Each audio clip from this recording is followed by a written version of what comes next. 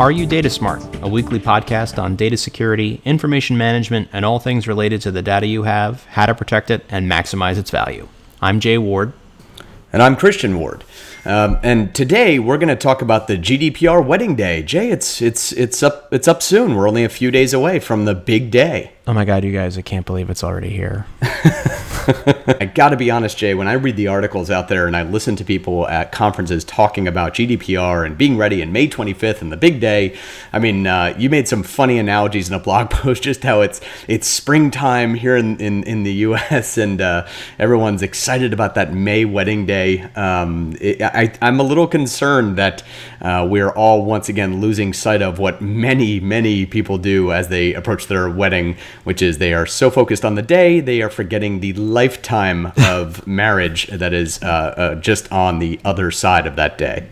Yeah, I mean, Jim Gaffigan does a pretty great bit about how, two people get together and they decide that they love each other, so they pretend that it's 800 years ago and they have a kingdom, and we'll bring your family together and mine, and we'll have a feast, and then you'll go on a totally unjustified vacation. Yes. For me, I think the wedding analogy is really apt, because what happens is there's a cottage industry that's been built up around getting you ready. You spend so much money to make all the preparations. No one really knows how it's all going to work out. You're worried about whether or not you've done what you need to do to be ready. And, you've got people from out of town who are concerned. You've got people who are, trying to put their own imprint on the way it's all going to be done. And, and weddings are pretty bad too. Yeah, I'm sure none of the listeners had any external influences trying to affect the way they prepare for their wedding day. That's so rare. But that is a great analogy. I mean, it literally describes the build up to this May 25th date. We have our data partners, we have our users, we have the legal counsel telling us what to do. You have the CEO driving in one direction, trying to get a valuation for the company based on its data assets. You have the CIO trying to get their arms around where all the data lives. You have things like master data management, what we call MDM in the business initiatives, all across these companies, trying to better wrestle their data about their customers into a strategy for reaching out to the consumer. Every one of these people has a stake in this wedding. And I think what's fascinating is I want to talk a little bit today about what's the difference between the wedding and the marriage afterwards. Well, as they say, the wedding is for your guests, not for you. And I think that's right, because in this instance, talking about May 25th as though it's the be-all, end-all is a mistake. You need to think about May 25th as the starting point. That's the day when you need to have your framework in place, or you need to at the very least, you need to have thought about what you want to do, and you're starting to make it happen. And that's why I think the wedding versus marriage analogy is so apt, because if you're only focused on that one day, what's going to happen is you're going to have spent countless hours redrafting your privacy policy, and you're going to have new approaches to data security, and you're going to have, a vendor who did a gap analysis for you, and you're going to do all of these things, and you're going to spend so much money and so much time.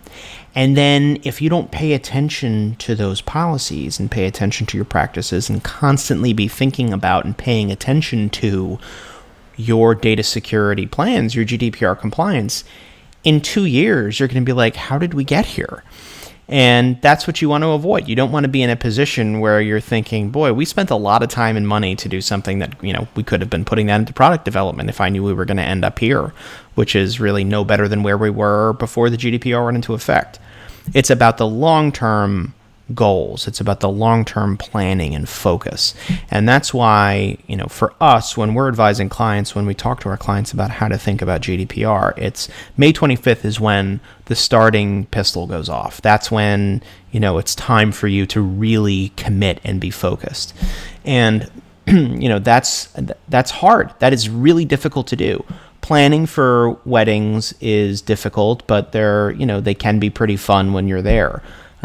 There's no way to truly plan for a marriage because you have no idea what you're doing before you get into it, and ask any husband, you have no idea what you're doing when you're in it. But you still have to do the hard work. You really have to put in the effort, and that's exactly what a truly compliant, a good data security and GDPR compliance plan looks like. Well, I think a lot of people in the past have been able to get by sort of just scraping someone else's privacy policy and pasting it in. And that does feel like what a lot of businesses have thought about also at GDPR. That being said, if the analogy is a wedding, then May 25th is the new Singles Day. I don't know if you're familiar with the Chinese holiday, November 11th, so 11.11 is Singles Day, where literally thousands of people gather, I think principally in Beijing, but now it's in other cities as well, and they all get married at the same time. The amount of mass excitement around that holiday is quite amazing. But I think it's really, that is what every business and every company around the world is now having to deal with. When I think about some of the recent customers that we've spoken to or prospects, something I think that's really important for people to think about and judge is that we don't really live in a world anymore where your chief data officer or your chief, your data protection officer is a secondary thought. It needs to be a primary thought. I recently met with a business that is looking at a completely new undertaking in their master data management approach. And they have a ton of data. I mean, millions of users at both an app level and interaction with stores that they own and purchasing data. They have so much great data, and they want to track users as they go over to Pinterest and like something, if they're on Facebook and pause over a particular ad for a certain period of time, if they're on their website and they pause or dwell, as we would call it, on a particular topic. They want to gather all of that and be able to make a better experience. And look, I'll be honest, I think they have the best of intention of creating good experiences with their customers. This is not a nefarious plot to take over the world and rewrite the circle. This is very much a company really trying to do and provide great service. That being said, I'm sitting listening to them going, well, where's your DPO? Who's your CDO? Who's the person that's sitting and watching the compliance regime? Because while all these things are great and drawing circles and lines, connecting dots on whiteboards is great, in the end, it is all becoming a liability. And it's a liability that is a worthwhile risk, but it must be managed.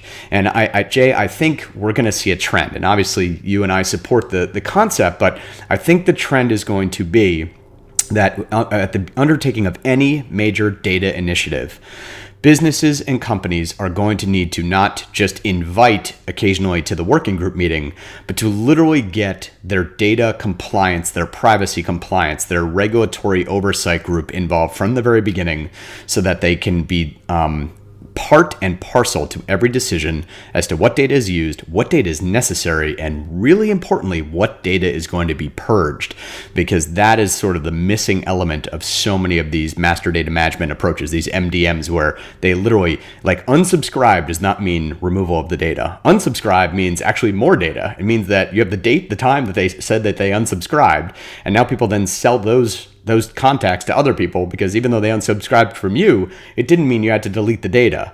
We're now moving into a world where you have to delete the data. That's a whole new ball of wax that I don't think a lot of people are thinking about. I don't think so either. And for me, when you talk about having the privacy team involved from day one, to me, that's privacy by design, which is not a new concept. Privacy by design has been around for a very long time, and it's something that European data regulators have focused on for a very long time. It's just now you have to do it. There's no option to be like, well, I guess I'll integrate it into some of my new products. No. This is the way that you do things across the board now.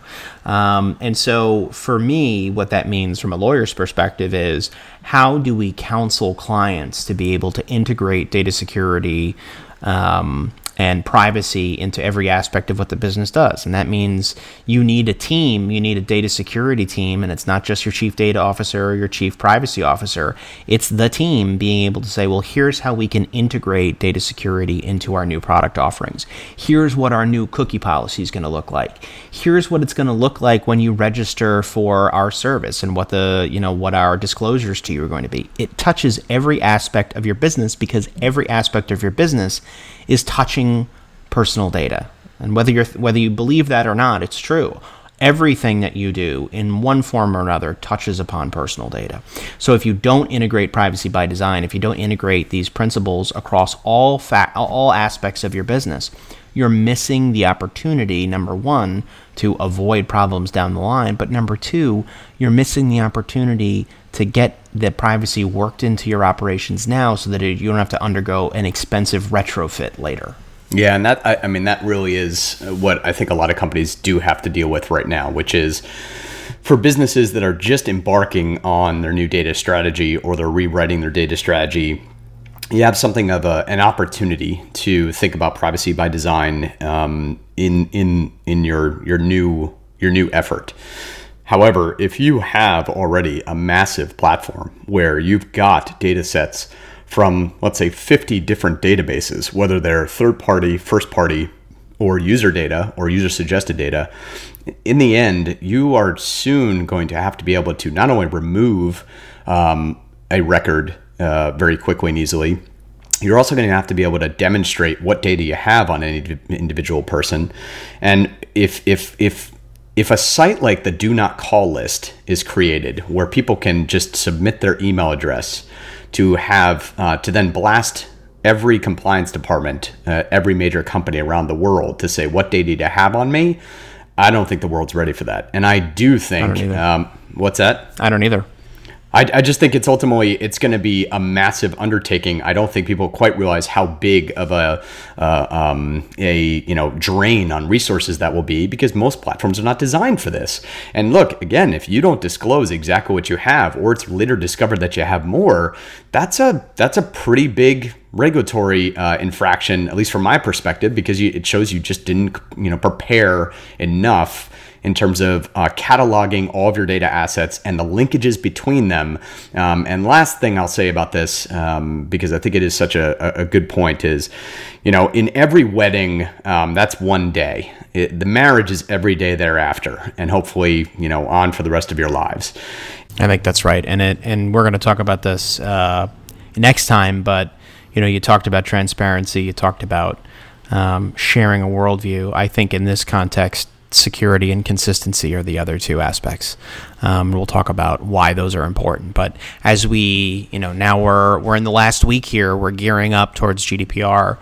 Think about what you're going to do in the next few days, few weeks, few months, few years to really incorporate what the GDPR means into the way that you operate your business. Because if you don't, you're going to miss opportunities. Absolutely. So join us next time where we break down Jay's 3 pillars of GDPR and the GDPR marriage, if you will, of transparency, security, and consistency. And we look forward to speaking with you then. Thank you for listening to this episode of Are You Data Smart? Thanks again.